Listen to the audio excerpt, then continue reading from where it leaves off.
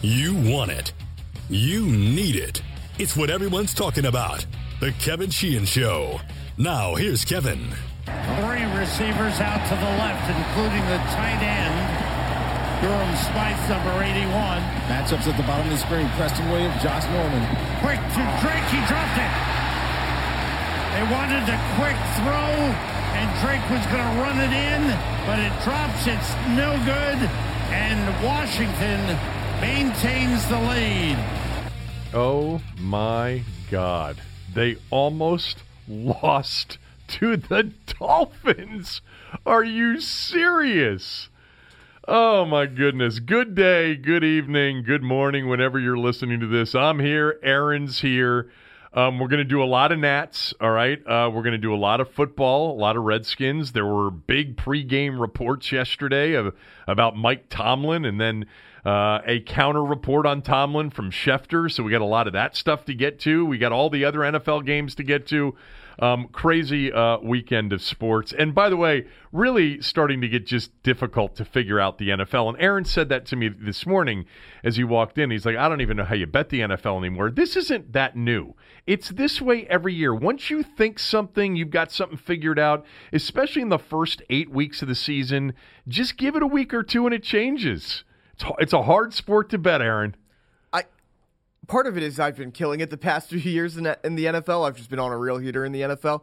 I feel like this year's a little bit worse than usual. Usually, yeah, there's parity. There's teams that kind of come out of nowhere, teams that go on streak. This year, I think there's legitimately like 3 good teams, 3 bad teams, and the remaining 26 teams could do anything any week. I think that's basically the NFL every year. A couple of teams at the top, a couple of bottom feeders, and everybody else is basically, somewhere between 6-10 and 10-6 based on how healthy they remain and how lucky they get or not get.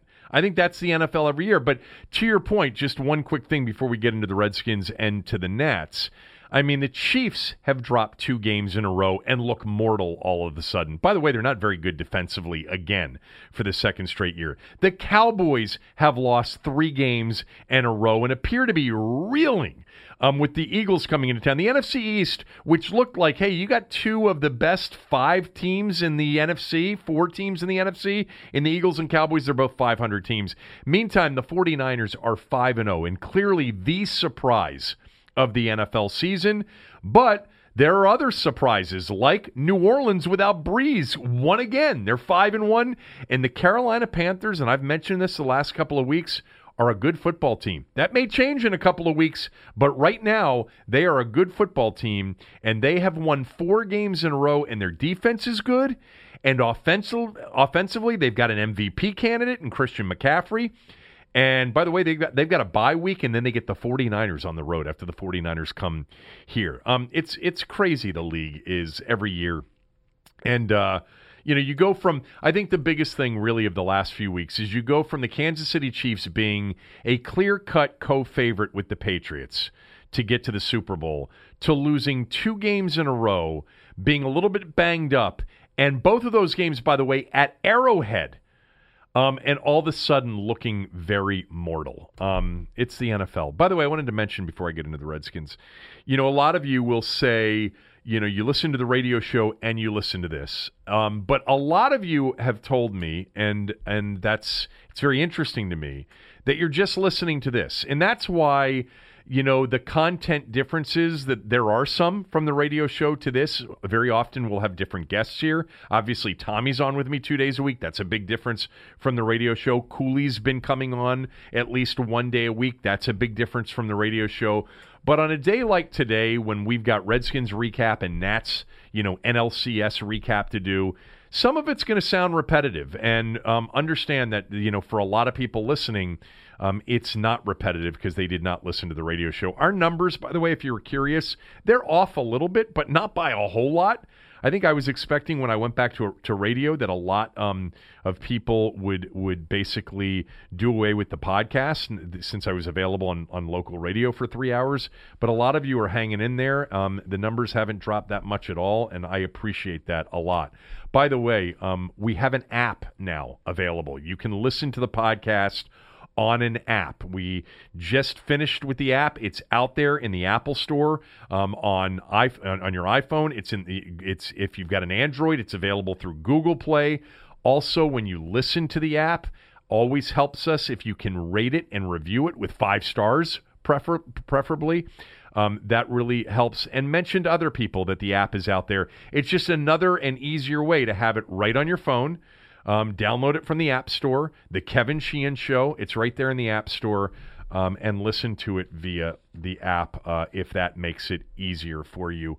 And again, if you do, rate us and review us. That really helps as well, where reviews are available and rating it is available. All right, let's get to the Redskins. I promise we're going to get to the Nats here shortly, but that really was a very weird feeling at the end of that game, because I'm going to be totally candid with you up front. I did not want the Redskins to win the game there at the end. I was hoping that Miami would make the 2-point conversion.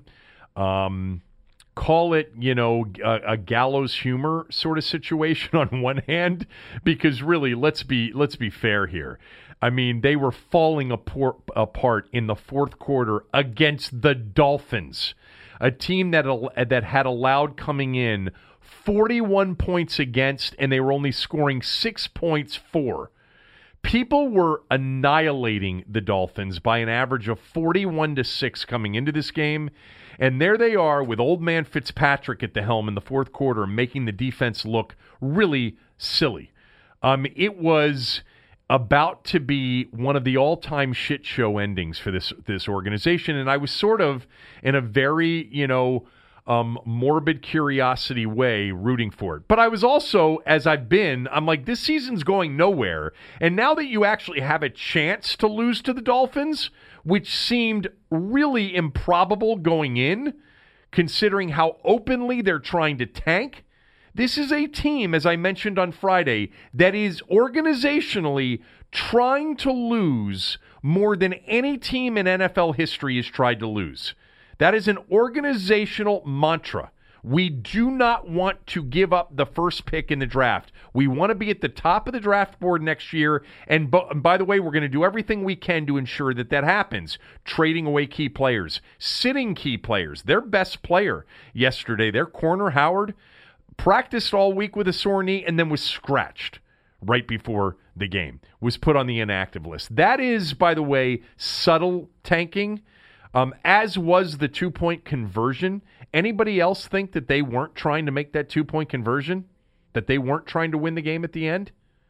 Let me explain to you, Aaron. First of all, subtle tanking is when you are fake punting in a spot where, it's like you don't really care if it doesn't go right. You're kicking onside kicks. One of them they had to kick there at the end. The other one, trying to catch them off guard. Hey, it's a high-risk play, a very, very low probability play, but who cares? And then to run, to choose not to go to overtime, which, let's be clear here, the better odds play for them in that spot with all of the momentum was to kick, go to overtime, and have a chance to win in overtime versus taking a less than 50-50 play. And then, by the way, running that play on a high-risk sort of schemed-up play with the player that hadn't practiced it. Let me explain. After the game, I was listening to some of the Miami stuff. That 2-point conversion play was in the playbook. All week long, they had practiced that 2-point conversion play with Mark Walton Jr. as the running back in that spot.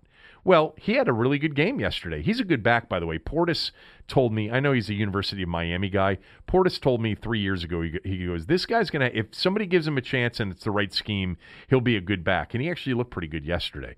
But they practiced all week with Walton Jr., and then very conveniently, they ran it with Kenyon Drake in the game. And Drake said, I hadn't been a part of the practicing of that play. I just did the best I could. That is when you are subtly, you're not openly tanking, but you are taking the longer odds, you're making the longer odds choices. All right? I don't think the general manager or the owner called down and said, what are you guys doing? I mean, that's really cool what Fitzpatrick did. I just didn't think the Redskins were that bad. But please don't make this 2-point conversion because they're not going to win another game. And all of a sudden, we're going to look back at this October game and say, my God, all we had to do was miss the 2-point conversion to get the top pick. I don't think that anybody made that call. But I do think that organizationally, they do not want to win games. Now, it's hard to keep your players from not playing hard. They're out there trying to put their best product on tape. They may not be here next year. They want other teams to look at them and say, hey, that guy's pretty good. So they're out there trying. Their players are trying, but they didn't start their best player. They had him inactive. And then they took a lot of high-risk, chances, low probability chances, including that 2-point conversion play, which was a joke. But there's no doubt. If the Redskins had gone in yesterday, Aaron, and won the game, 45-10, and it was like, whoa, they dominated that team just like everybody else had. They did what everybody else did. Then I'd be like, okay, let's see what happens against the Niners. Who knows? Maybe, they can get back to the Alex Smith formula last year. Running the football, stopping the run, trying to put the quarterback into a position where he really doesn't hurt you or can't hurt you. Maybe they'll, San Francisco off a big win, coming in for a 1:00 kick, East Coast time, early a.m. West Coast time. Maybe they'll be ripe for the taking. You get that one, then it's a short week against Minnesota. I mean, come on. And oh, by the way, the NFC East is falling apart. There are only two. I mean, many of you sent this to me. We're only 2 games out of first after yesterday. Come on, guys. Seriously. They beat Miami 17-16 and needed Miami to essentially take the lowest probability, make the lowest probability choices at the end to hang on for the win. By the way, did you hear what Smoot called it, Aaron? The 2-point conversion? I didn't. He called it 2 for Tua. Yep, pretty much. Pretty good, Smoot. Who was in?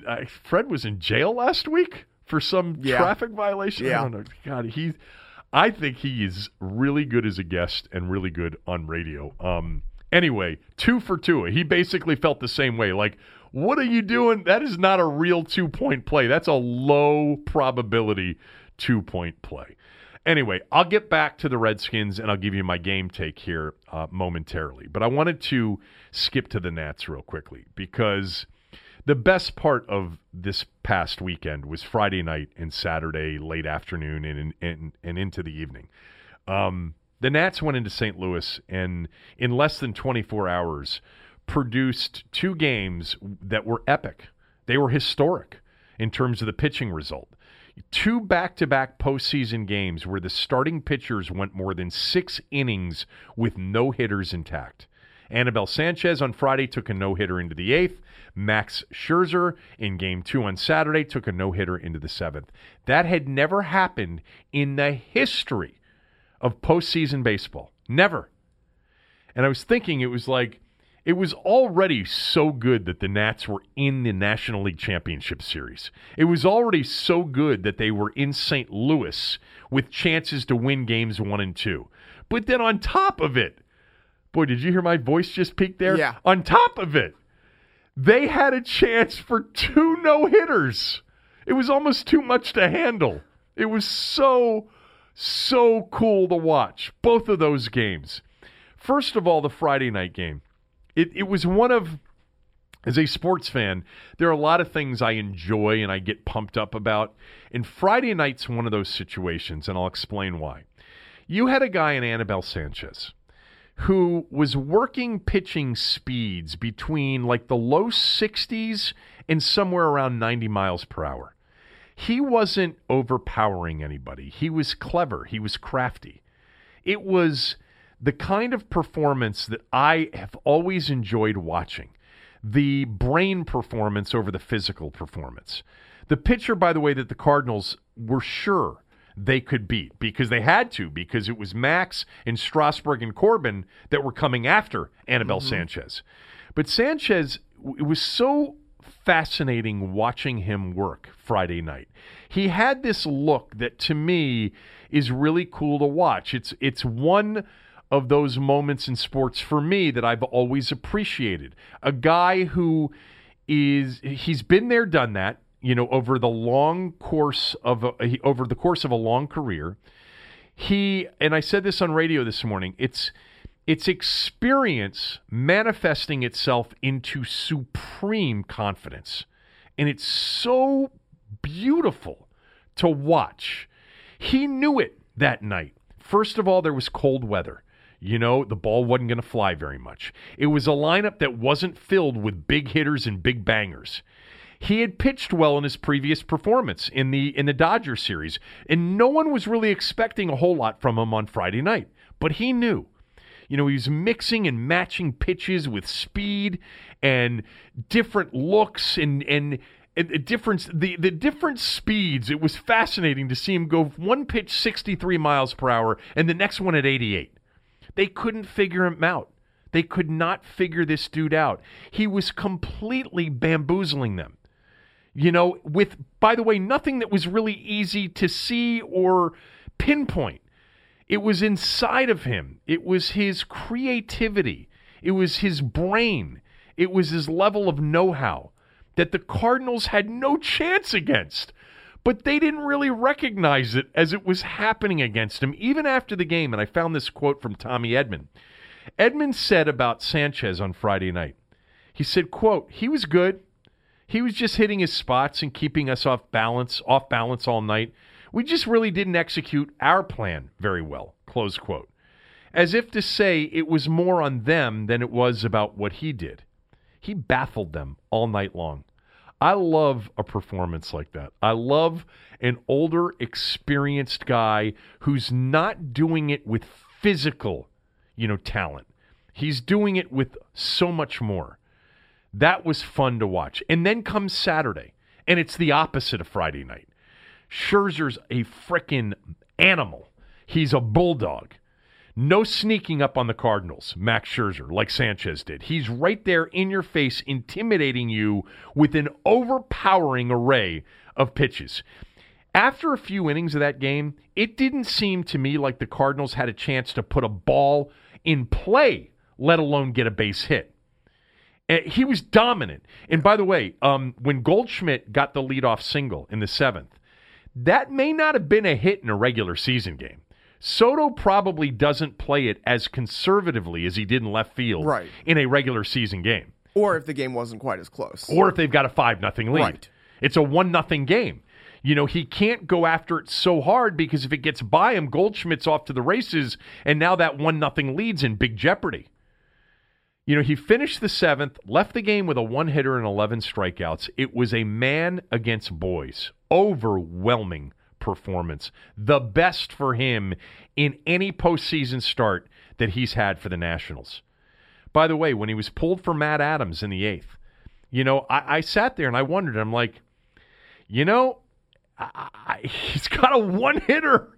They cannot hit him. He's only at 101 pitches. I know it's a 1-0 lead, but when Taylor got out to lead off the 8th, I thought there was a chance, but, Matt Adams was already up.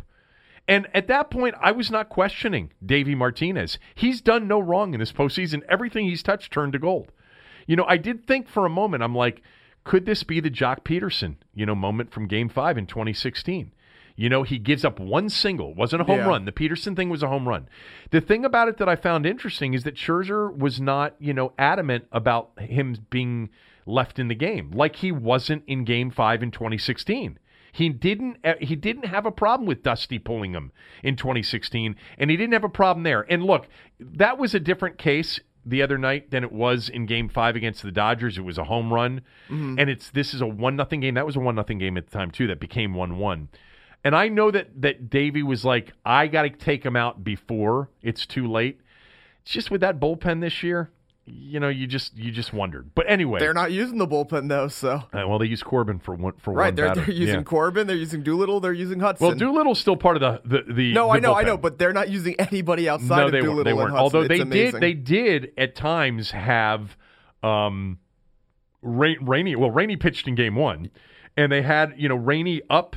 A couple of times there, who knows? Like Rainey was up in Game 1, but he was up in Game 1. Didn't pitch Game 1. My fault. He was up. He pitched in Game 5 against the Dodgers. Yes, but he was up. In fact, it was very interesting with Sanchez. in the midst of a no-hitter, how many times you got a shot of the bullpen and the Nats have people warming up, for a guy that's got a no-no going. But anyway, two spectacular all-time pitching performances. And now it's Strasburg's turn tonight. Like, if you're the Cardinals and you dealt with what you had to deal with on Friday and Saturday at home, and now you've got to deal with Strasburg on the road, it looks like a long shot. The Nats, I said this on the radio this morning, and I did a call segment on it on the radio this morning, that, typically you wait until, in a best of seven, you wait until somebody has a 3-0 series lead to use the description in command. Like the Nats are in command up 3-0 in this series. I sort of feel like they're in command right now up 2-0. That's what it feels like to me. Sure. 100% they're in command. Like, I think that... I'm not trying to jinx it. No. Not trying to jinx it right now, but you could... I'm not going to say feel it, but as that game 2 progressed, you almost felt the life kind of drain out of the Cardinals. Yeah, I mean, that... Again, I don't want to jinx it. I understand it's baseball. I understand that the Nats were not an offensive juggernaut in St. Louis. By the way, I mean, Michaelis and Wainwright pitched great. Yep. Like in any other situation, they deserved at least one out of those 2 games, if not both of them. But the Nats bats, we know, can go silent. We've seen it at times. There's just a feeling I have in watching them that we are watching a team that doesn't think they're going to lose, and why would they? They are 80-40 over the last 4.5 months. Since that infamous now 19-31 on May 23rd, they're 80-40. I mean, they don't think they're going to lose right now. And why would they? It doesn't happen very much. It's hard not to start thinking about a World Series in Washington, D.C., and I talked about this, too, on the radio show, and part of what sort of made me think about this was reading Boswell over the weekend, who's so excited about this, and I can really feel his excitement over, the Nats having a chance to get to the World Series, because for many Washingtonians, now Boz is older than I am, but for many of us of a certain age, this is a dream come true. A lot of you don't know this about me because football and basketball, they're my first. Basketball's probably my first love. I love football too. I mean, the two of them are for me, they're top shelf, and then you go down to the next shelf and it's not that far below. I love baseball. I played baseball and I loved it as a kid. I am just barely old enough to remember the Washington Senators and my father taking me to Senators games right before they left town in 1971. I remember Denny McClain getting traded to the Senators, and my father took me to his first pitching performance at RFK Stadium. And they left. And then for 34 years, there was no baseball here. Aaron, I had massive baseball card collections. I had football card collections, but I had baseball card collections. Football cards weren't. They were big if you were into football, but baseball cards were the thing. Yep. And I had Senators cards that oh God, my mother gets upset every time I mention this because she denies that this actually happened. So if you're listening, just turn it off right now, Mother, and jump ahead 15 seconds so you can hit that fast forward. In sort of a garage sale when we sold our house way back when, she sold my baseball card collection. Didn't know it. She sold my base, and there were cards in there that would probably be very valuable today. She sold my beer can collection too. I collected beer cans as a kid in junior high. But anyway, we called it junior high back then, not middle school. Right. But for many of us, 34 years without a team, which, by the way, when you just think about it, it was ridiculous while it was happening. It seems even more ridiculous today that cities like Phoenix, Denver, Miami, and Seattle got teams before this city did. We had baseball in Washington was a tradition. Presidents throwing out first balls on opening day from 1901 to 1971. It was a staple. Baseball in Washington. American League, all right? And then 34 years without baseball with smaller cities getting baseball with no baseball history in those cities. If the Nats make the World Series, there won't be the same discussion about how long it's been that there was with the Cubs or the Red Sox or the Indians or whatever in recent years. But the World Series drought for the Nationals, for a Washington professional baseball team, they have not played in a World Series since 1933. That's 86 years ago. Somebody, you missed this on Friday. I forget if I mentioned it on the podcast, but a caller to the radio show on Friday reminded me of something and then said something. He reminded me that throughout the 70s, 80s, and 90s, during Redskin games, there would be huge banners and huge signs during Redskin games, bring baseball back to the nation's capital, bring baseball back to D.C. And there were, if it was 1984, bring baseball back in 1984. And there was always a push to get baseball back. Initially, it was, are the Padres going to move here? That was a possibility. And then there were other teams that were possibly going to move. And then expansion possibility, all of that, before finally getting the Expos to move here in 2005. But somebody called in the other day and said, wouldn't it be really funny if tonight at the Nationals game there was a big banner that said, bring football back to the nation's capital? That would be funny. That'd be pretty good. But anyway, after spending basically a lifetime without baseball in October, meaning anything personally, it means a whole lot now, and it's going to be really fun the next 3, maybe only 2 nights. But they've got a chance here over the next 3 days to clinch a spot in the World Series for the first time since 1933, something that never seemed possible growing up in this city.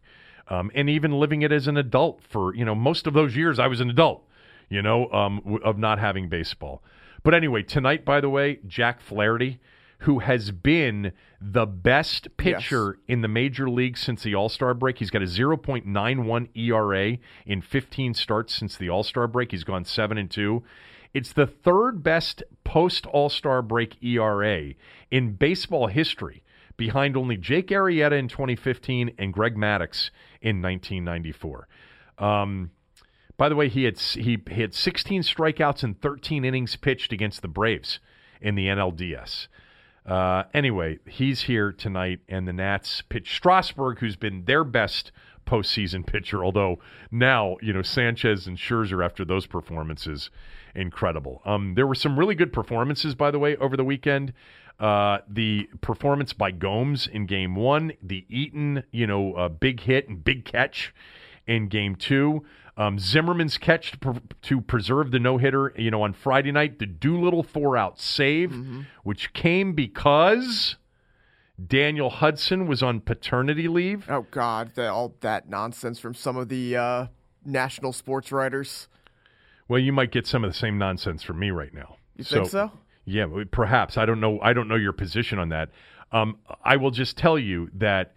What's your position? My position is that to say that basically you're a bad teammate and a bad person for going to see your child being born is ridiculous. Right. Okay. So it's not that we're on opposite sides. I wouldn't. Well, someone basically literally wrote that.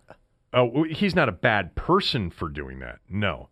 Here's the thing. So my position in the past has always been, when you have a unique job and you're a highly compensated specialist and the livelihoods of many people that you work with and work for depend on your performance and you being available, that it would be really hard to leave that situation in a critical moment. We're probably heading towards, an NFC championship game or even a Super Bowl where the starting quarterback says, sorry, my wife's delivering, I'm out. And it'll get much more attention then. So my position has always been that wouldn't be my choice. My choice, if I were in that position as a highly compensated specialist where livelihoods depend on me being available, I sort of have always had the feeling that being there for the kids' entire life is much more important than being there on that night. And by the way, I am doing it for my family by showing up to work and getting highly compensated so that my family never has to worry about money again for the rest of their lives. But anyway, I want to get to this. That's not what the conversation was about the other day. The conversation was not about whether, and a lot of you had at it with me on Twitter because my position previously, and there were other people involved that I guess feel the same way. I think Zabe is one of them. I haven't heard his position, but you guys tweeted to Zabe and I that we have the same position on this. The irony of this particular situation is that it wasn't a debate about him missing the birth of a child for a game. He was there for the birth of his child. And according to reports, the mother and child were fine, and then he had plenty of time to spend with them and get to the game on Friday night. This was not a debate that we've had before about choosing to be there with your wife and your child that's being born versus being at the game. He chose to be with his family, which he was, and then he had a chance to make the choice to also be at the game Friday night, and he chose not to. So let's not make this into a debate as to whether or not he was choosing team and employment situation over being there for the birth of his child. He was there for the birth of his child.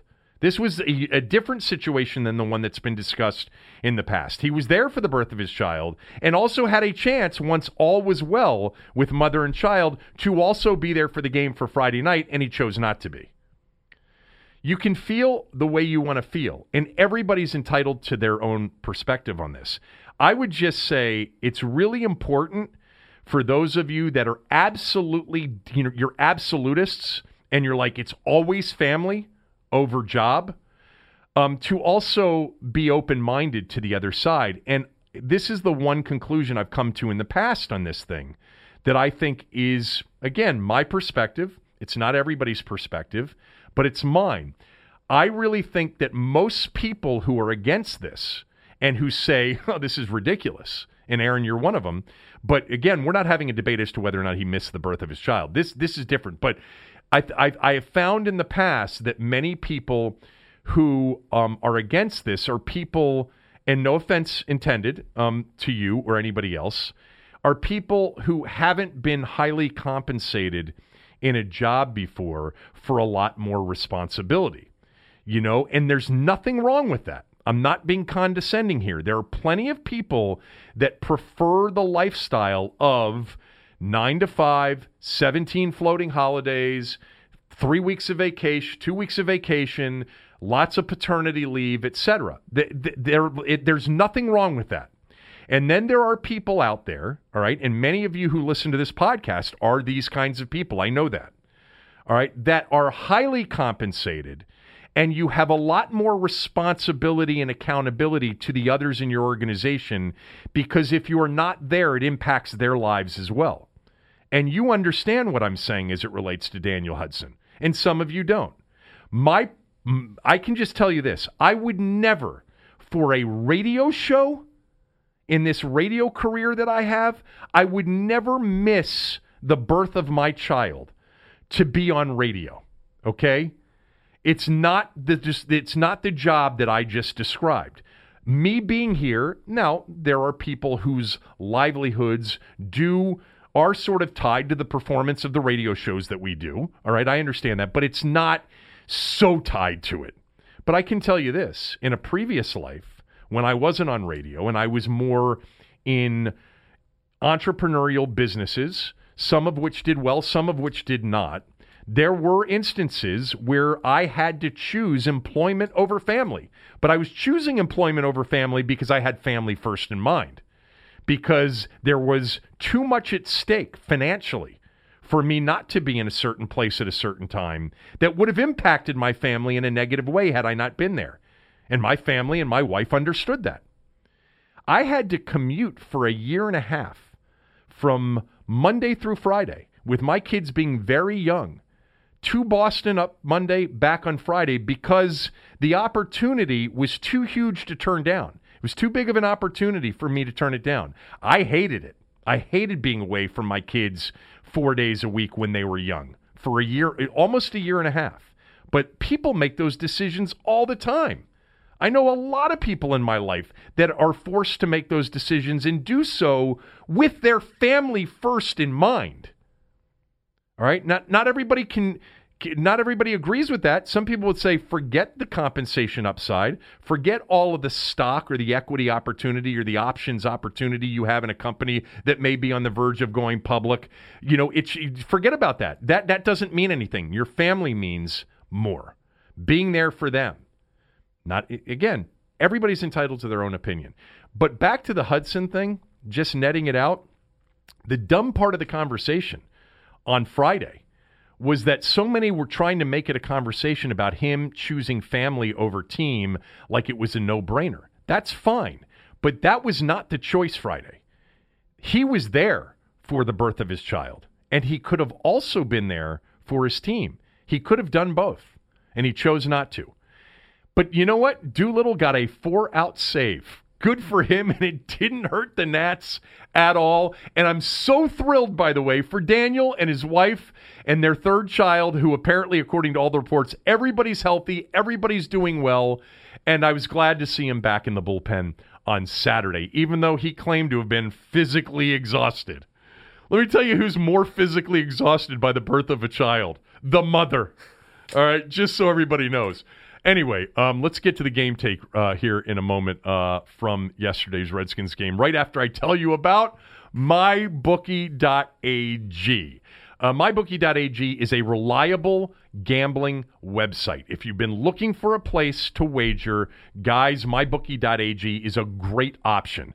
It's just as important who you're betting with as who you're betting on. You want to be sure that you're getting fast payouts. You want to make sure you're getting good lines. You want to make sure that you have the opportunity to bet on the games you want to bet on, and any way you want to bet. Straight bets, teasers, parlays, in-game action, etc. And you can do all of that through MyBookie.ag. Here's the opportunity if you use my promo code right now, KevinDC. If you use my promo code when you go to MyBookie.ag, KevinDC, it'll activate the following offer. MyBookie will double your first deposit. So if you deposit $300, you're going to have $600 to play with. Now, you can't go there and pull it right out.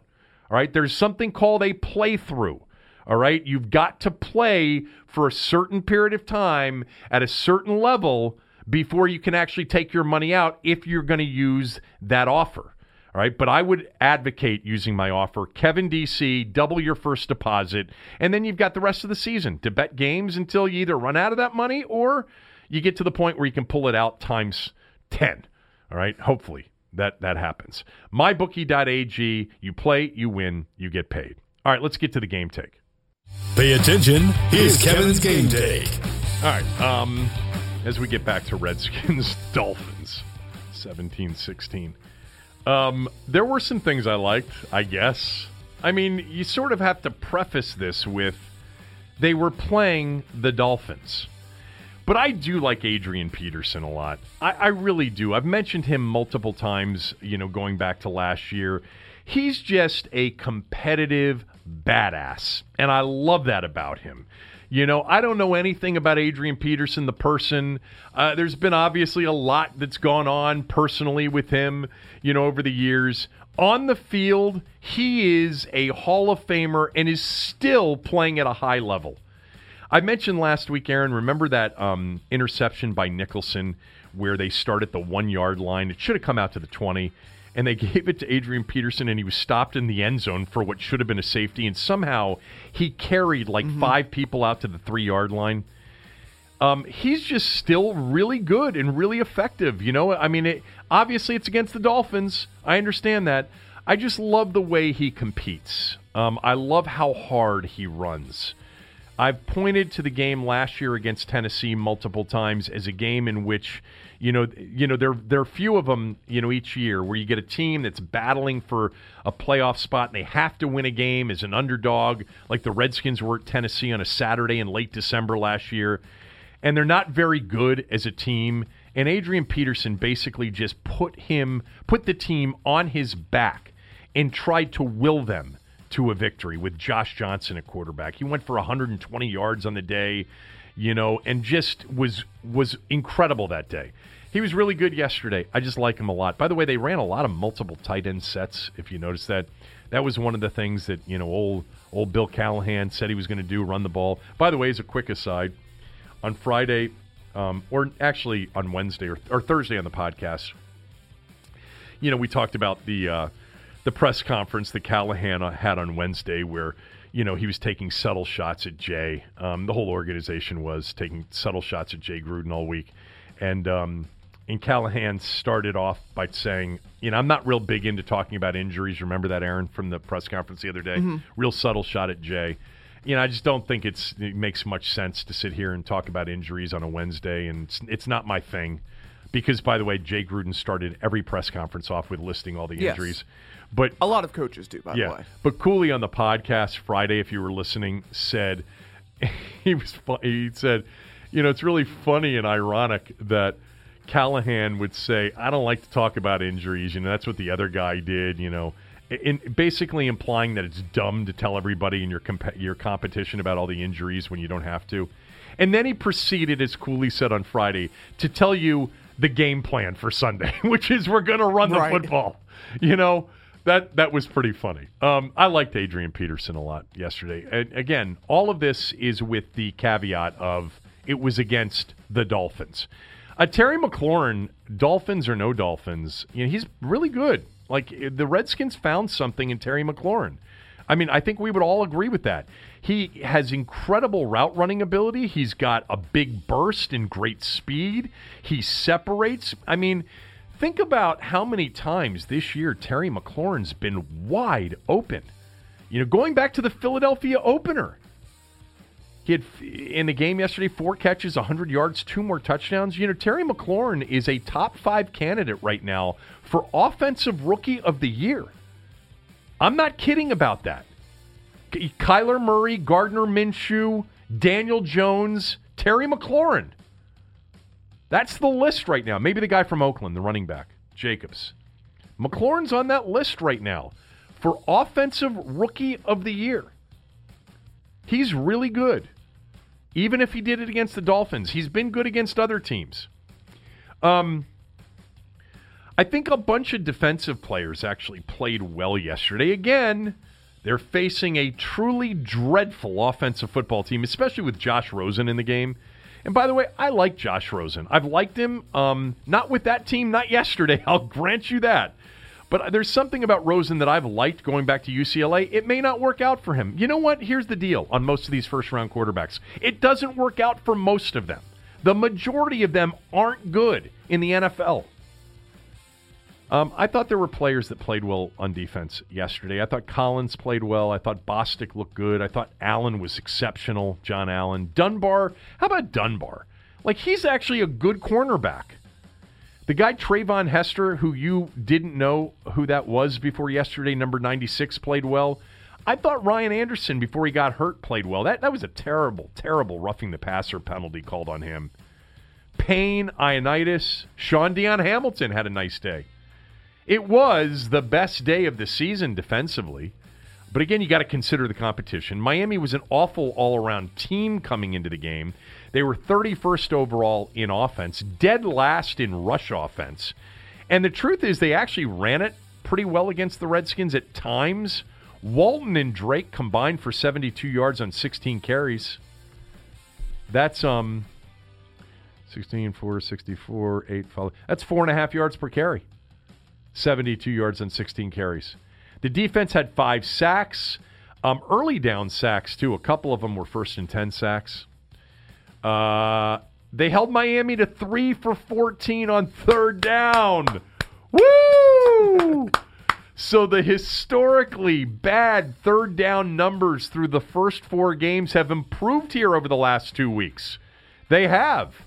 Right now, the Redskins on 3rd down defensively, after the last 2 weeks of decent performances, are giving up 50.6% on 3rd down. That's still god-awful, but it's now up to 31st. Atlanta's giving up 56% on 3rd down right now. So the Redskins are 31st in 3rd down defense. An improvement, and they were really good yesterday. By the way, doesn't that tell you just how bad it's been over the first 5 weeks that the Dolphins went 3 for 14 yesterday, and the Skins are still only 31st on 3rd down defense? So the defense had some good performers. Look, I don't know what their talent is. I don't know that it's great talent. It probably isn't great talent, but they do have good talent. John Allen's talented. Landon Collins is talented. Payne and Ioannidis are pretty good. I think this guy Holcomb looks like a talent. Dunbar's pretty good. Is it a good defense with this decent talent? Not from a production standpoint. Yesterday through 3 quarters against a horrible quarterback team and a horrible offensive team, it looked good. But then Ryan Fitzpatrick came in and made it look not so good. I don't know what they are defensively as a team. I think they're not great. I don't think they've got a great coaching situation defensively. And I think their talent is good, not elite. And they certainly don't have a game changer. They don't have a Khalil Mack. They don't have a Von Miller. I thought Montez Sweat was a little bit better. I think he's getting more comfortable. He's a hope. He's one of my hopes, anyway, for the future on defense. Also on the things I liked list, I think Jeremy Sprinkle's pretty good. Does anybody else feel that way? He can block. He had a really good catch on a Case Keenum throw that was typical of a lot of the throws, which were inaccurate. I don't know. I like Sprinkle. I think he's a player. What else did I have on this list? Tress Way. Wasn't his best day, but I'll just keep him on this list. I thought Kevin O'Connell on his first day of calling plays did a pretty decent job of keeping Miami a little bit off balance. All right, the things that I didn't like. Case Keenum's not a very good quarterback. I hope you all realize that at this point. It's not that he's terrible, and he's a competitor, and he tries hard, and he makes plays, and he can make some throws. He made some good throws to McLaurin, 2 touchdown passes, and then, by the way, McLaurin should have pulled in. I didn't mention this when I was mentioning Terry McLaurin. He had a drop on a play that probably would have been a 50-yard play. He had so much room to catch and run with it. But Keenum's just so inaccurate. I mean, we've seen this going back to the Philadelphia game, and he misses, wide open guys. And the third down throws to Quinn twice, and I think Paul Richardson on another occasion, where they were easy pitch and catch, move the chain throws, and he overthrows them by like 6 feet. He nearly threw an absolute horrible interception under pressure there late in the fourth quarter when he was running backwards and running around near the goal line, and then he just chucked it in the general direction of 2 Miami defensive players. Keenum's, I just don't. I'm clearly missing something on the not playing Haskins thing. Are you going to tell me that Haskins couldn't have done what Keenum could have done yesterday? Are you going to tell me that Haskins, Aaron, couldn't do what Duck Hodges is doing in Pittsburgh? Do you know who Duck Hodges is, people? He's the 3rd-string quarterback in Pittsburgh who was an undrafted quarterback out of Samford University. Not Stanford. Not Stanford. Samford. Devlin Hodges, look him up. 15 of 20 for 132 yards in Los Angeles last night. They ran the ball well, which is what the Redskins did against the Dolphins. And he now, as a starter, is 1-0 as an undrafted 3rd-string rookie quarterback. He's playing. You're going to tell me Haskins can't play? We're getting, week by week, we're getting very close to the point. And by the way, old man Callahan already said Case Keenum's going to start against the 49ers. Of course he is, because they don't think their season's over. They think they're going to get back into this thing. We're going to, here in a couple of weeks, get to the point where we will all know definitively that if he's not in there as the quarterback, they overdrafted him. Period. End of discussion. And by the way, overdrafted him by a lot, because other quarterbacks are getting opportunities that weren't drafted. Now, some of them because of injury, like Hodges, like Minshew, okay? Allen with Cam Newton, which that whole situation is weird right now. I don't know that if Cam Newton wants to play that they'd even give him his starting job back. I'd say right now, Kyle Allen's the better quarterback. From what we've seen for the past 2 years from Cam Newton, and you can say injuries or whatever, I don't know if there's a such thing as a healthy Cam Newton anymore. Right. And I don't know that Kyle Allen isn't better. Now, Allen was good yesterday. He had a bunch of picks last week. Yes. Their defense is what's really leading them right now, and McCaffrey. But Kyle Allen is running their offense, I'm sure, the way Norv Turner really wants to run the offense. These Panthers played the same Bucks a few weeks ago, and the offenses look drastically different. Anyway, Case Keenum isn't very good. Haskins should be playing. My God, yesterday was the perfect opportunity to play him against that team. Although they did defensively throw a lot of those what they call amoeba looks, like they're jumping around at the line of scrimmage pre-snap. It's some of the similar stuff that Flores obviously learned from Belichick. But anyway, on the list of things I didn't like, the penalties, all the wind sprints and the turning the music off was supposed to lead to more accountability and discipline, and they had 5 first-half penalties that killed them, a bunch of them on special teams. And then there was this on the list of things I didn't like. Bill Callahan, he doesn't know anything about managing a clock, that's for sure. He didn't learn. He learned or he chose not to learn from Jay Gruden not knowing how to do this and figuring it out on his own. What they did at the end of the first half was embarrassing. Embarrassing. An 0-5 team against the Dolphins at approaching midfield to let the clock run out and to go to halftime with a timeout in your pocket, that's an embarrassment. And I can't, I always have a hard time figuring out, was that really what he wanted to do, or is he just totally clueless on how to manage the clock? I bet it's the latter. He said afterwards we wanted to play it conservatively, except for the fact that they were throwing the ball there at the end.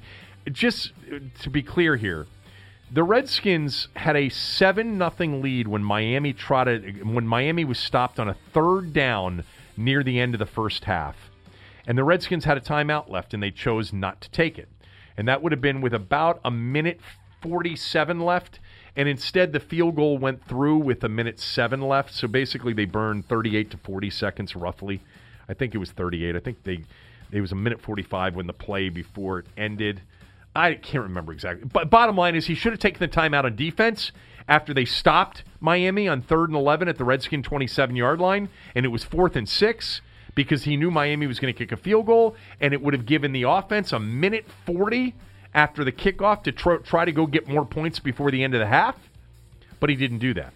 He let the clock run. They kicked the field goal. There was 1:07 left at the end of the field goal. They started at their own 25 with a timeout left and 1:07, still plenty of time.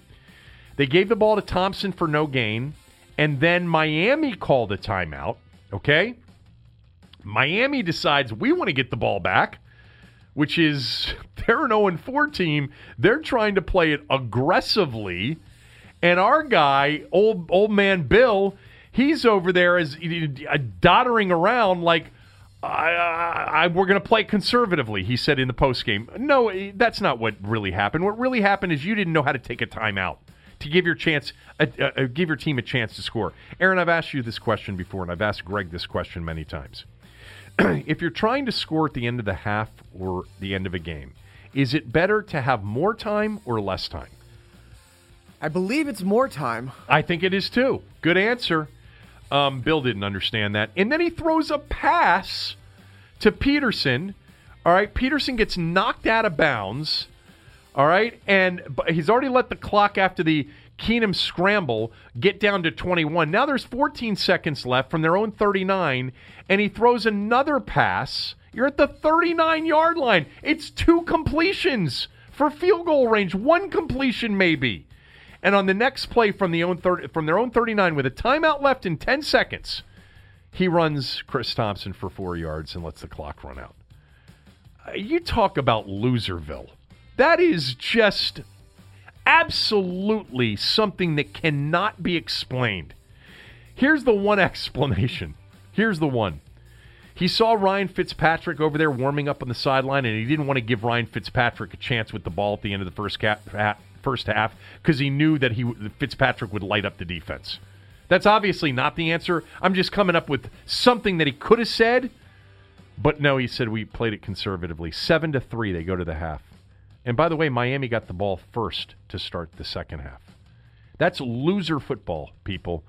Loser situational football.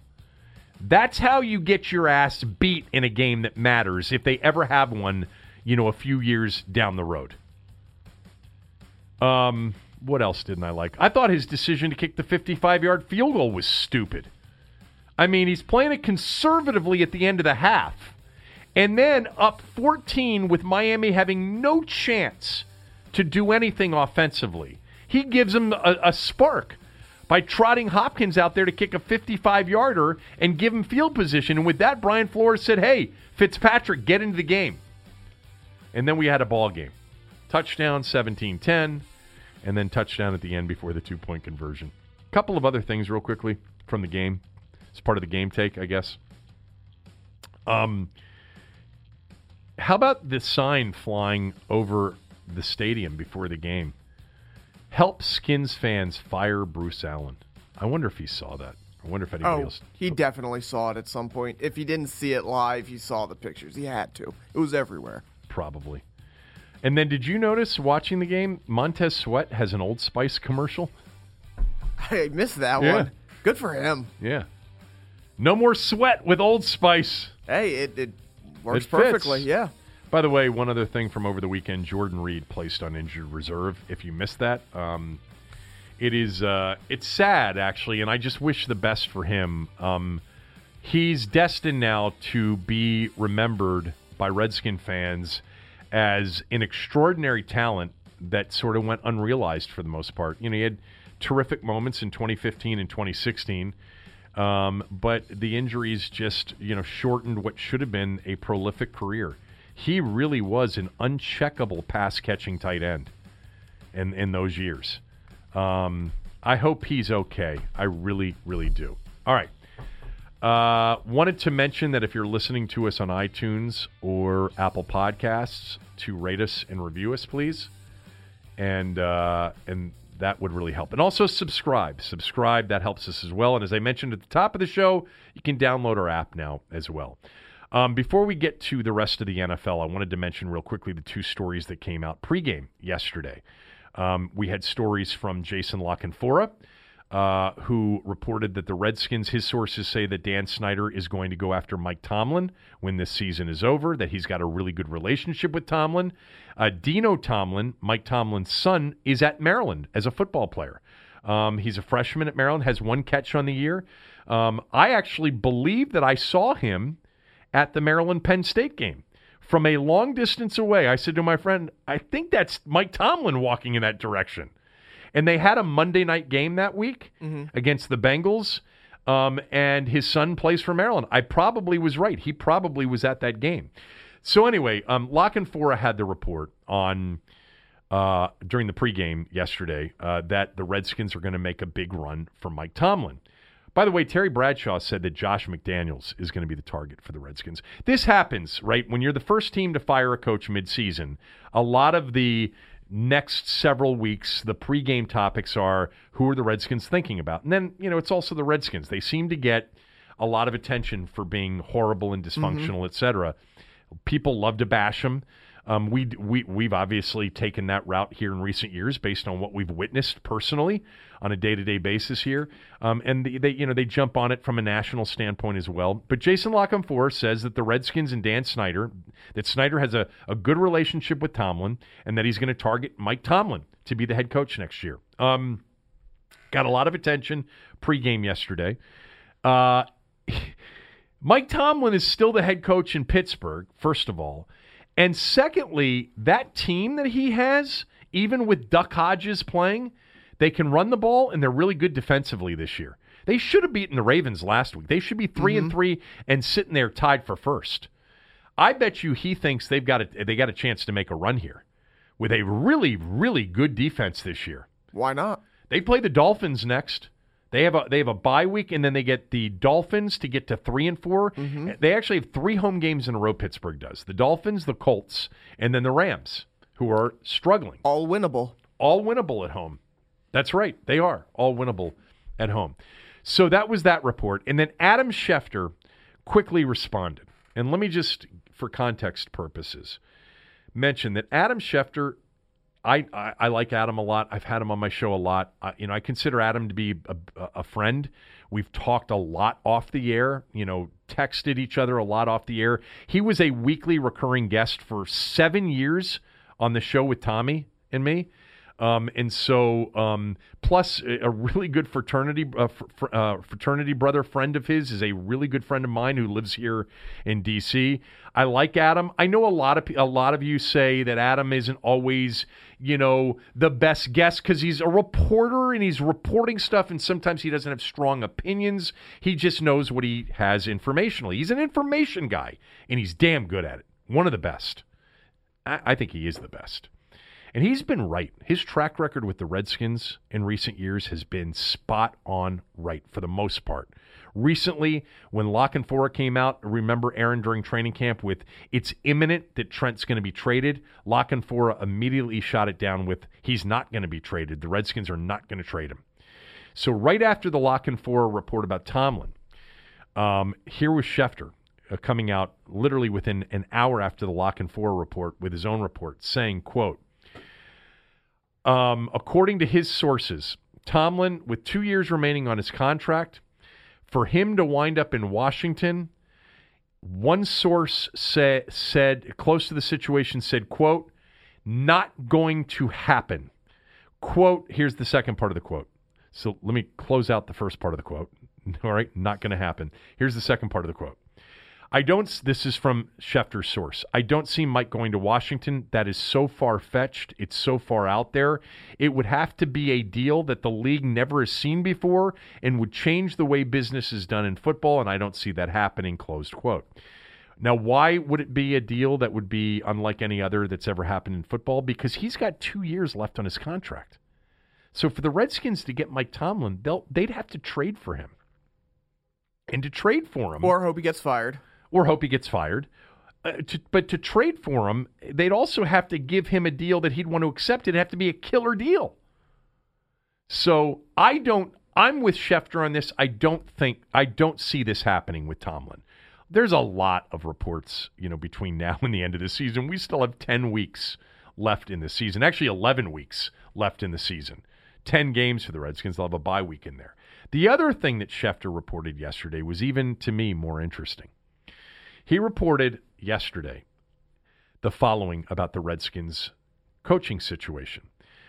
Washington, Adam writes, intends to give interim head coach Bill Callahan and the rest of the coaches on its staff, including offensive coordinator Kevin O'Connell, the rest of the season to prove their worth before making any significant coaching moves in another direction.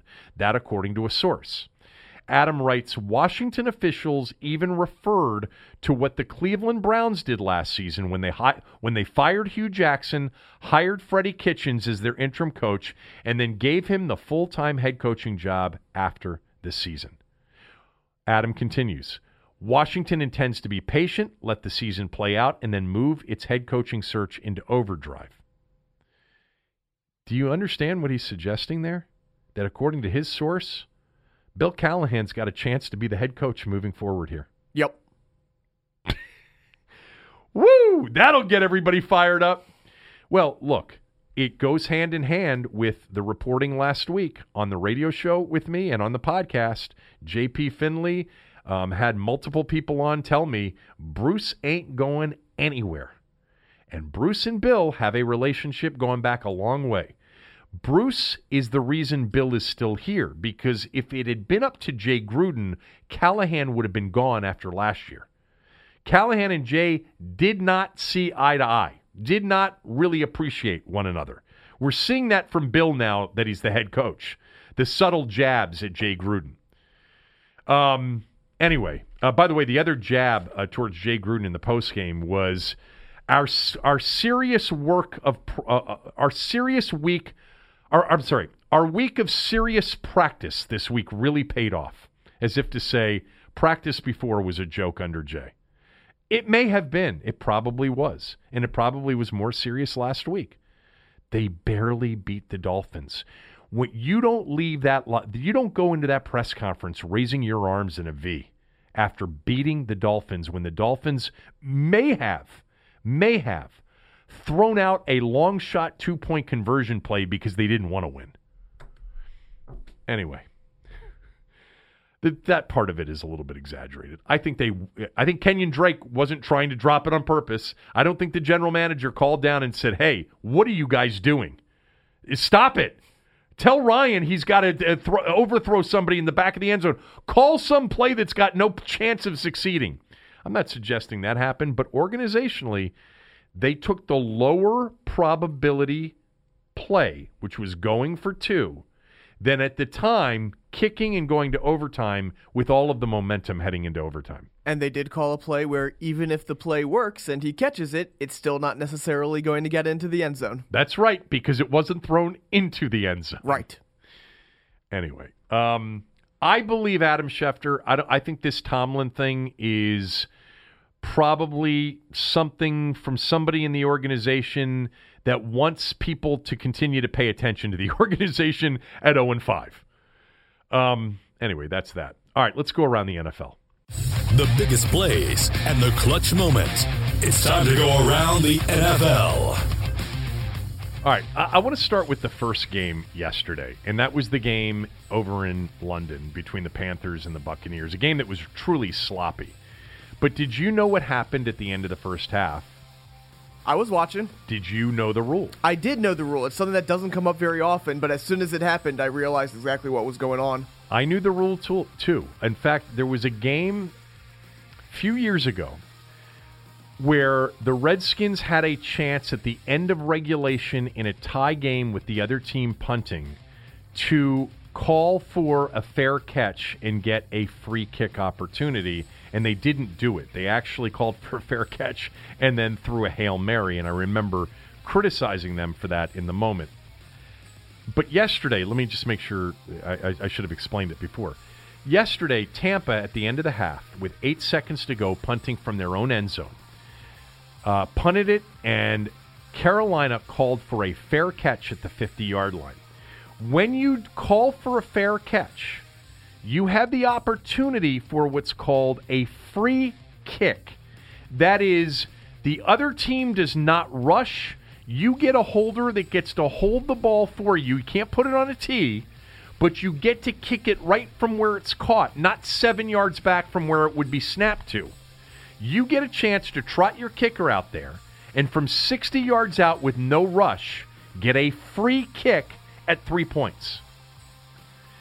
Rarely do you see it. You saw it at the end of the half, and the guy Sly, the kicker for Carolina, missed it wide right from 60 yards out.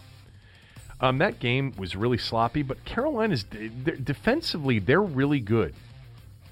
I think Ron Rivera, I don't know why, I've always liked Ron Rivera. I think he's been bashed by fans and by NFL fans, Carolina fans and NFL fans unnecessarily over the years. I think he's a good defensive mind.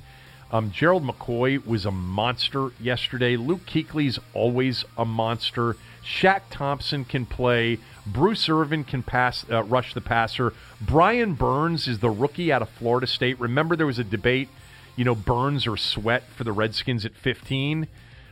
Burns went to Carolina 16 overall. The Redskins took Haskins at 15. Burns so far on the season as a rookie, 4.5 sacks. He's a big dude. He's like 6'6" and like long-armed. He's got a lot of sweat in him, but didn't, have the combine that Sweat had. Carolina's really good on defense, and they have won 4 games in a row, and they're 4-2 in that division. A division that is led by New Orleans at 5-1. They continue to win with really good defense. And boy, they have set it up for when Breeze comes back. When is Breeze supposed to come back? I don't think it's imminent, but I want to say like early November probably. 5-1. Nobody saw this coming when they lost Breeze. All right, let's go to the division games yesterday. Start with the Cowboys. It was really, really stupid that I didn't give the Jets out. I gave it a hard lean on the Jets on Friday on the smell test. I played it personally, but goddamn, I should have given out the Jets on Friday. They were +7. The world was on Dallas. There was just some information I got late Thursday that there was some sharp money on the Cowboys that backed me off it, which is fine. Whatever. Look, here's the bottom line with my smell test over the years, Aaron. I don't know if I'm being repetitive here. I forget if I mentioned this at the top of the podcast, but there have been many weeks where I've come in here and I've told you it's a good thing I didn't give out all of my picks because I would have gotten destroyed.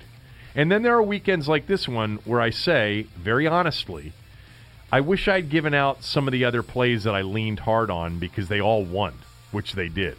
But anyway, 7-9 smell test with Detroit pending tonight, plus the 4. even though I think it's gone to 3.5 in spots. The Cowboys had injuries. They've had injuries. They were missing both of their left tackles, both of their tackles, Teron Smith and their starting right tackle. They're banged up right now. There's no doubt about that. And the Jets got Sam Darnold back.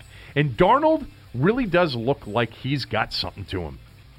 We saw it last year, at the end of last year. You know, they blew that opener to Buffalo this year, and they were winless going into the game yesterday. But what Darnold really does well, and you saw it at SC, is he's great inside the pocket at creating more time. And then keeping eyes down the field, where he's got some receivers like Robbie Anderson. By the way, Jamison Crowder had a big day in that game yesterday. 6 catches, 98 yards for Crowder. Dallas got back into it.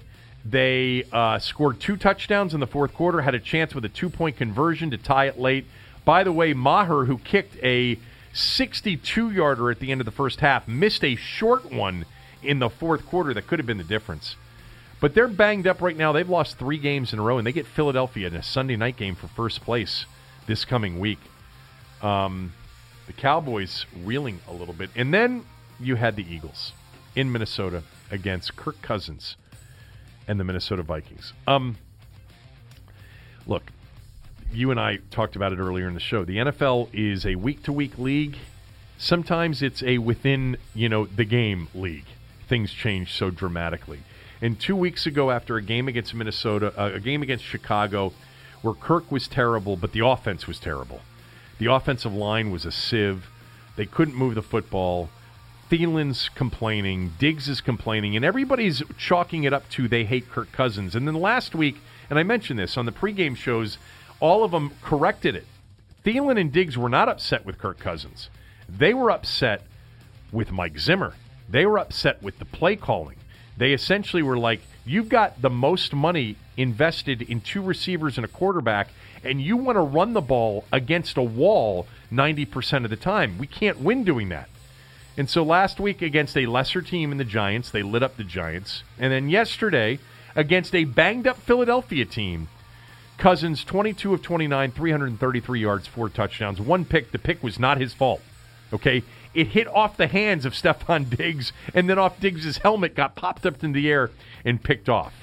It was a throw that should have been a first down completion, or move the chains, third down completion, and instead turned into a pick. But they do have talent on that team. Diggs, 7 catches, 167 yards, and 3 touchdowns yesterday. Last week it was Thielen having the big day. They just had to become more balanced. They had to become more dynamic offensively. They had to become more unpredictable offensively. And now all of a sudden the play action stuff that he's so good at, it's working. But it's the NFL. Like, it could change next week. They're on the road against Detroit. Detroit's a good defensive team. Who knows? But he is much better if you've got a coach that is going to scheme up a balanced attack with a lot of play action and early down play action, and let him take the deep shots and let him read out the defense and throw to where you're supposed to read out. He's fine. He's a top 12 quarterback if you let him do that. Philadelphia had a chance in this game. They got to within 24-20. Carson Wentz has a great touchdown pass in this game to Alshon Jeffrey under pressure, dodging inside the pocket and then throwing back across his body to Jeffrey for a touchdown. It was beautiful. Philly's dropped, now their third game. They're 3-3, and they go to Dallas for a huge NFC East showdown next week with the Cowboys. What is that line? It's totally contingent on Dallas getting some of these players back. And didn't they lose somebody else yesterday? Did they lose Amari Cooper yesterday? He got hurt. I don't think that's Let me guess the line before you term. tell it to me. Is it out? It should be out. I got to pull it up here. I'm going to guess Dallas is a 3-point favorite. I'm going to guess they're a 3-point favorite. By the way, the Redskins are 10-point underdogs to the 49ers. Yes, they are. Cowboys are 3-point favorites. There you go. Yes. I don't know a lot about a lot of things, but I know a lot about sports gambling and handicapping and odds making and line making. How about the 49ers yesterday going into Los Angeles? And have you guys seen the numbers for Jared Goff yet? Aaron, have you? They weren't good because I was debating between him and Jameis for my fantasy team. Glad I picked Jameis, but yeah. Jared Goff in an NFL game in which his team was losing, by the way, and faced some soft defenses at the end, down 2 scores late in the game. Jared Goff was 13 of 24 for 78 yards. You're not paying attention to me. No, I'm paying You were in your attention. phone there, like all of you young people. I was Get out of your phone. I was checking my phone. Start but yes, communicating with people. It was about as bad as you can possibly get for an NFL quarterback. Oh, my God. Which begs the question, how much of that is Jared Goff? Or is this 49ers defense, which has now shut down multiple pretty good offenses, really, really good?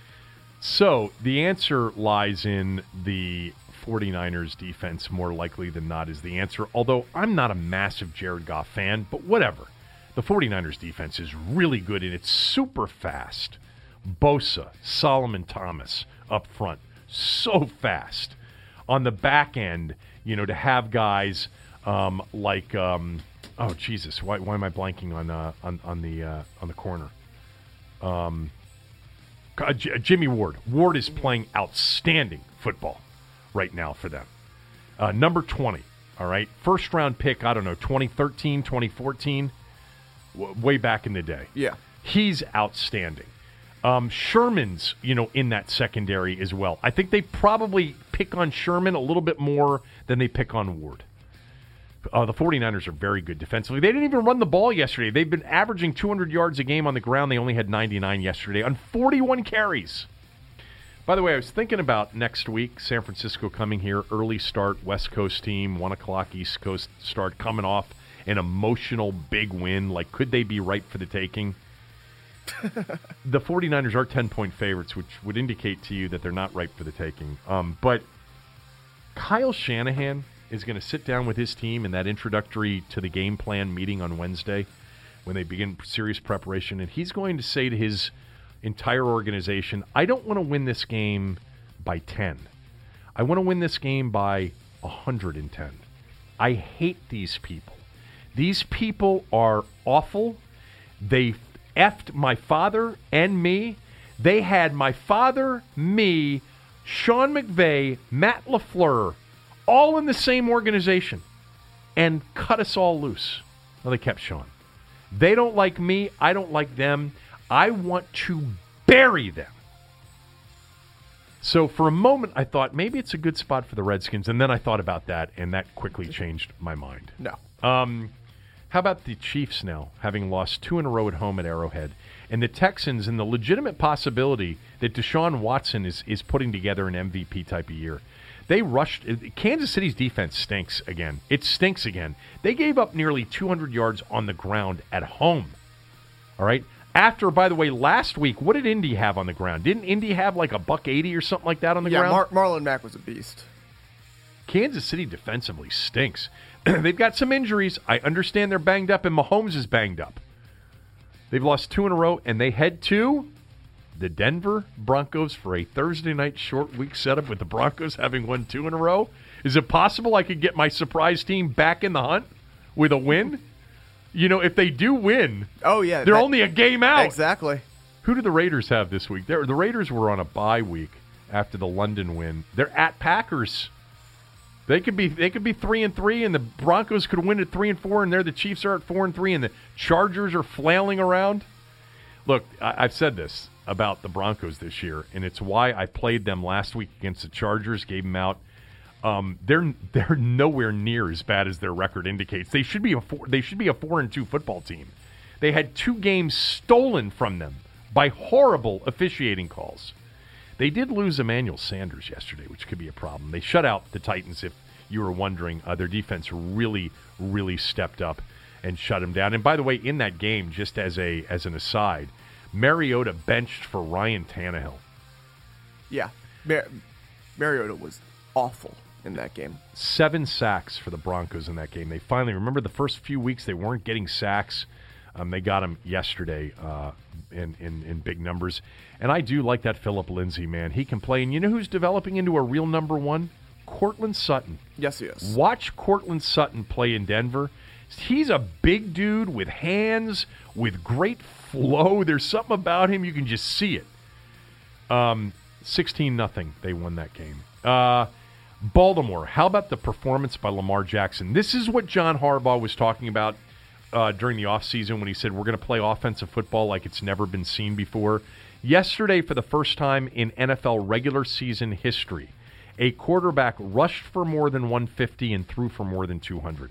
It happened in a playoff game with Colin Kaepernick back in 2012 when I think he rushed for $183 and threw for like 238 against the Packers. It had never happened in a regular season game. Yesterday, Jackson, 19 carries, $152 on the ground, and he threw for 236, and they beat the Bengals 23-17 to get to 4-2. Kyler Murray had a game yesterday. All of a sudden, the Cardinals that looked dead and gone there after a few weeks, they've now won 2 in a row. They had that tie to open up the season. They're 2-3-1, and Kyler Murray threw 3 touchdowns and for 340 yesterday in that game. Atlanta's defense is horrible. Yeah, I think Atlanta's not very good, but I think Arizona, first of all, the NFC West is the best division in football, and part of it is because NFC North. No, NFC what? The Cardinals. NFC North is the best division. Oh, you think the NFC? Okay, I could see that. Well, I think the NFC West is, at worst, the second best, and part of it is because you have Arizona at the very bottom being very frisky. Yeah, more than frisky. They're 2-3-1. Now, I understand who they've beaten here in the last 2 weeks, the Bengals and the Falcons. Man, the Falcons are so good offensively, but they are They're just a mess as a team. They appear to be. If Dan Quinn finishes the season, he's just finishing the season. Yeah, apparently he's not getting fired today, although that could happen here, and I could look wrong here. But in reading late last night, it looked like he was not going to get fired today. Then last night, the Sunday night game, the Steelers go in there. We mentioned it earlier. They were able to run the football. They put this guy, Devlin Hodges, in good positions. And the Chargers, a team that some people had being a Super Bowl contender, are now reeling at 2-4. They were also banged up going into this game. But they made a late run. They lose 24-17 at home in a game that sounded like a road game, by the way. Oh, yeah. And now they've lost 2 straight games at home to Denver and to Pittsburgh. And they play the NFC North this year. The AFC West does. They already lost to the Lions. They still have games against the Bears, Packers, and Vikings on their schedule. It looks like a year that the Chargers are not going to be in the hunt, more likely than not, in that division. But again, Kansas City has inched backwards, and that division could really become like just 2 weeks ago. It looked like the AFC West and the NFC East at the top had a chance to be, produce a couple of teams capable of getting to the AFC or NFC championship game and maybe even the Super Bowl. And now both divisions are reeling. I've got the Lions tonight in the Monday night game, +4. That was the Friday line. I don't know where it is right now. I can check.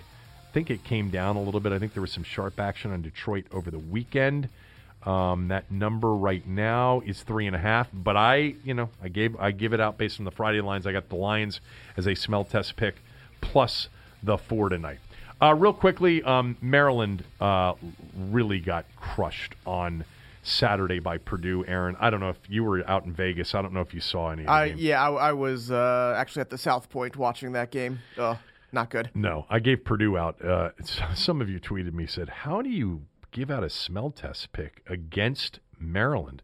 I've done it against Maryland. I've done it against the Redskins many times. Purdue fit the smell test. What do you want me to say? One of the things that was really frustrating about watching the Terps game on Saturday was Purdue kept running, it seemed, the same play over and over and over again on third down. It was the clear out, by one receiver, and then the other receiver comes in after the clear out route on the slant, and it's just wide open. Maryland never adjusted. Purdue, I think, ended up being like 65% on third down in that game. And it just rolled up yardage. Purdue's not very good. Maryland had a lot of penalties, too, in the game. Ton of penalties. And they tend to be, capable of a big play on any given snap, but they seem to be incapable of long drives. They host Indiana this week, and it's their seriously. They're underdogs. At home, they're underdogs? They're 2.5-point underdogs at home. This could very well be their last chance for a win this year. Mm-hmm. After that Syracuse game, we're all jacked up. Then they lose to Temple and get blown out by Penn State. They beat Rutgers, and then you're like, okay, you got at Purdue and Indiana, and you got a chance maybe to win 2 games. It wasn't even close. Yeah, I mean, that was the disappointing thing, is that if they had won, there still was that road, and even if bowl eligibility seemed unlikely, at Minnesota's a winnable game. Home against Nebraska a little less, but there were winnable games on the schedule, but losing this one doesn't completely shut the door, but almost does. 3 other quick college football thoughts. Number 1, the SEC. I mean, Georgia losing at home in double overtime to South Carolina. I mean, it's like, you're a 20-point favorite at home in an SEC game, but you have to know in that league, especially with the football powers. I'm not talking about Vandy. I'm not talking about really Kentucky. All right. But when you're playing a South Carolina where football matters, and they're pretty well coached with Muschamp, you got a chance for it to be a game. And their cornerback in that game, Israel Makumwa, he had 3 interceptions, including a takeback of one of them to the house in the game. He's a big dude, long-armed. He was awesome against Jake Fromm. That game, I don't know where he was on anybody's draft board. He's a sophomore right now. I don't even know if he's a redshirt sophomore. But with those long arms at 6'4", he just became a future projected first-round pick with the game he had against Georgia. Georgia is still alive, for a playoff berth. That is not a loss that crushes them, because they'll have a chance to control their own destiny in the East by beating Florida. They still have a game at Auburn in the regular season, A&M at home, and then they'd have an SEC title matchup against LSU or Alabama. That game, by the way, looming, is going to be so big in college football this year. But Georgia didn't, that loss doesn't knock them out of the race. The 2 other mentions real quickly. How about the difference between Clemson and Florida State now? Florida State is so far behind Clemson, it's almost it's not something you would have ever guessed. It's like similar to the conversation we had last week about 20 years ago, if somebody told you the Redskins would be among the worst NFL franchises in all of sports and would have 2 playoff wins over the last 20 years, would you have believed them? Of course not. If somebody had told you just 8 years ago, Florida State is going to be so far behind Clemson, they're going to look like Wake Forest compared to Clemson, you would have said, well, that's impossible. But that's really what they are now. Oh, it's not even close, yeah. Clemson just rolled Florida State. And then finally, I wanted to mention this about the college football Saturday. The LSU-Florida game on Saturday night was spectacular. That was a game that from start to finish, it was hard to turn from. First of all, just the atmosphere in Death Valley. Mm-hmm. Saturday night in Death Valley is brutal. Brutal. I've been there for Bama LSU. It's a top 5 sporting event that I've ever been to. And Death Valley was electric for the unbeaten matchup between 7th-ranked Florida and 5th-ranked LSU. And Florida hung in there, man. Considering they had that big win against Auburn the week before, they came in there, and it wasn't the game I expected. I expected great defense in the game, and Florida matched LSU with offense. Kyle Trask is so much better than Felipe Franks. Florida would not be in this position without Trask. First of all, they would have never beaten Kentucky had Franks finished the game that he got hurt in. They would have lost that game. Trask brought him back, and they won that game. But it was something else, man. Joe Burrow, awesome. Kyle Trask, awesome. The running game for LSU was ridiculous. Florida was missing 2 key defensive linemen in that game, and it made a big difference in the game. How fun is Grant Delpit to watch?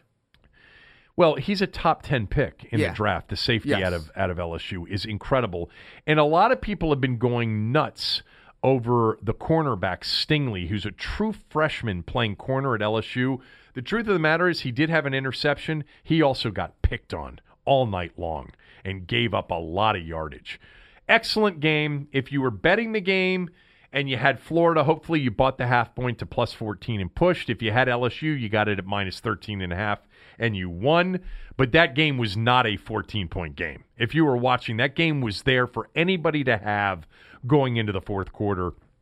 There was a possession error in that game at 35-28. 35-28. Florida's moving, and they were using the other quarterback. You know, his name escapes me right now. They used him against Auburn too. Emory Jones. Yeah, they were using him in the red zone a lot all night. But in that spot at the end, they're driving the ball down the field. They're in the midst of a very long drive. So much so that I thought Ed Orgeron did a really smart thing with LSU getting ready to tie the game up deep into LSU territory midway through the fourth quarter in a 35-28 game. He used a timeout on defense. And I think it was just flat out to let his defense catch their breath and rest because Florida was having their way with them moving down the field. And out of the timeout, he put Emory Jones into the game on a 2nd and 2, Dan Mullen did. And he only got a yard, which set up a 3rd and 1. And then he put Kyle Trask back in the game, and Trask threw the one bad ball he threw all night. Into the end zone, intercepted. Pretty much game over at that point. It wasn't game over, but then LSU went down and scored, made it a 14-point game, and it was game over. With these quarterbacks, you know, they promise so much in recruiting, and it's really hard not to play these guys. And Emory Jones was pretty good against Auburn last week, and he's pretty good in the red zone on Saturday night. I just would have never taken Trask out in that moment. And then if you're going to put Emory Jones in there on a 2nd and 2 to go get the first down and he doesn't, on 3rd and 1, leave him in there to get the first down by running him or running zone read. Anyway, great football game on Saturday night. Just a spectacular football game on Saturday night. In the SEC, it just doesn't stop with the big games. It's unbelievable what we're going to get the rest of the way in SEC football. This coming week, I'm trying to think of what the game is this week in the SEC. Let me pull it up so I get it right. This week, Florida at South Carolina, with South Carolina coming off that win, and Florida still having a legitimate chance to win the SEC East. That's a huge game this week. And then in 2 weeks, you get Auburn LSU. Hello, Auburn LSU, probably at night in Death Valley. Might be the 3:30 game. Who knows? Then on the weekend of November 2nd, that is Georgia-Florida weekend. All right, that is the largest outdoor cocktail party in Jacksonville, Georgia, Florida, which will basically more likely than not decide the East and decide who goes on to face LSU or Bama in the SEC championship game. And then on Saturday, November 9th, right now looking like what should be the game of the year in college football, LSU at Alabama. Tuscaloosa could be number 1 against number 2 that night. That's where the polls are right now. LSU moved up to number 2 after their win over Florida. It's just, and then of course Auburn, Alabama, you get right in week 12, the week after that, or 2 weeks after that, I think it is. By the way, keep one team in mind in the SEC East. Missouri might be decent. They actually might be pretty good. They lost a game early to Wyoming that they shouldn't have lost, and they've been really lights out since. They crushed South Carolina. They crushed Ole Miss. I don't think Ole Miss is very good. They get Vandy and Kentucky the next 2 weeks to get to 7-1 before they go to Georgia for a game and then play Florida the following week. Maybe Missouri's going to be a part of the SEC East race. Anyway, I love college football more than anything, and we got a hell of a season going on right now. All right, thanks to Aaron. Thanks to all of you. Enjoy the day. Back tomorrow with Tommy.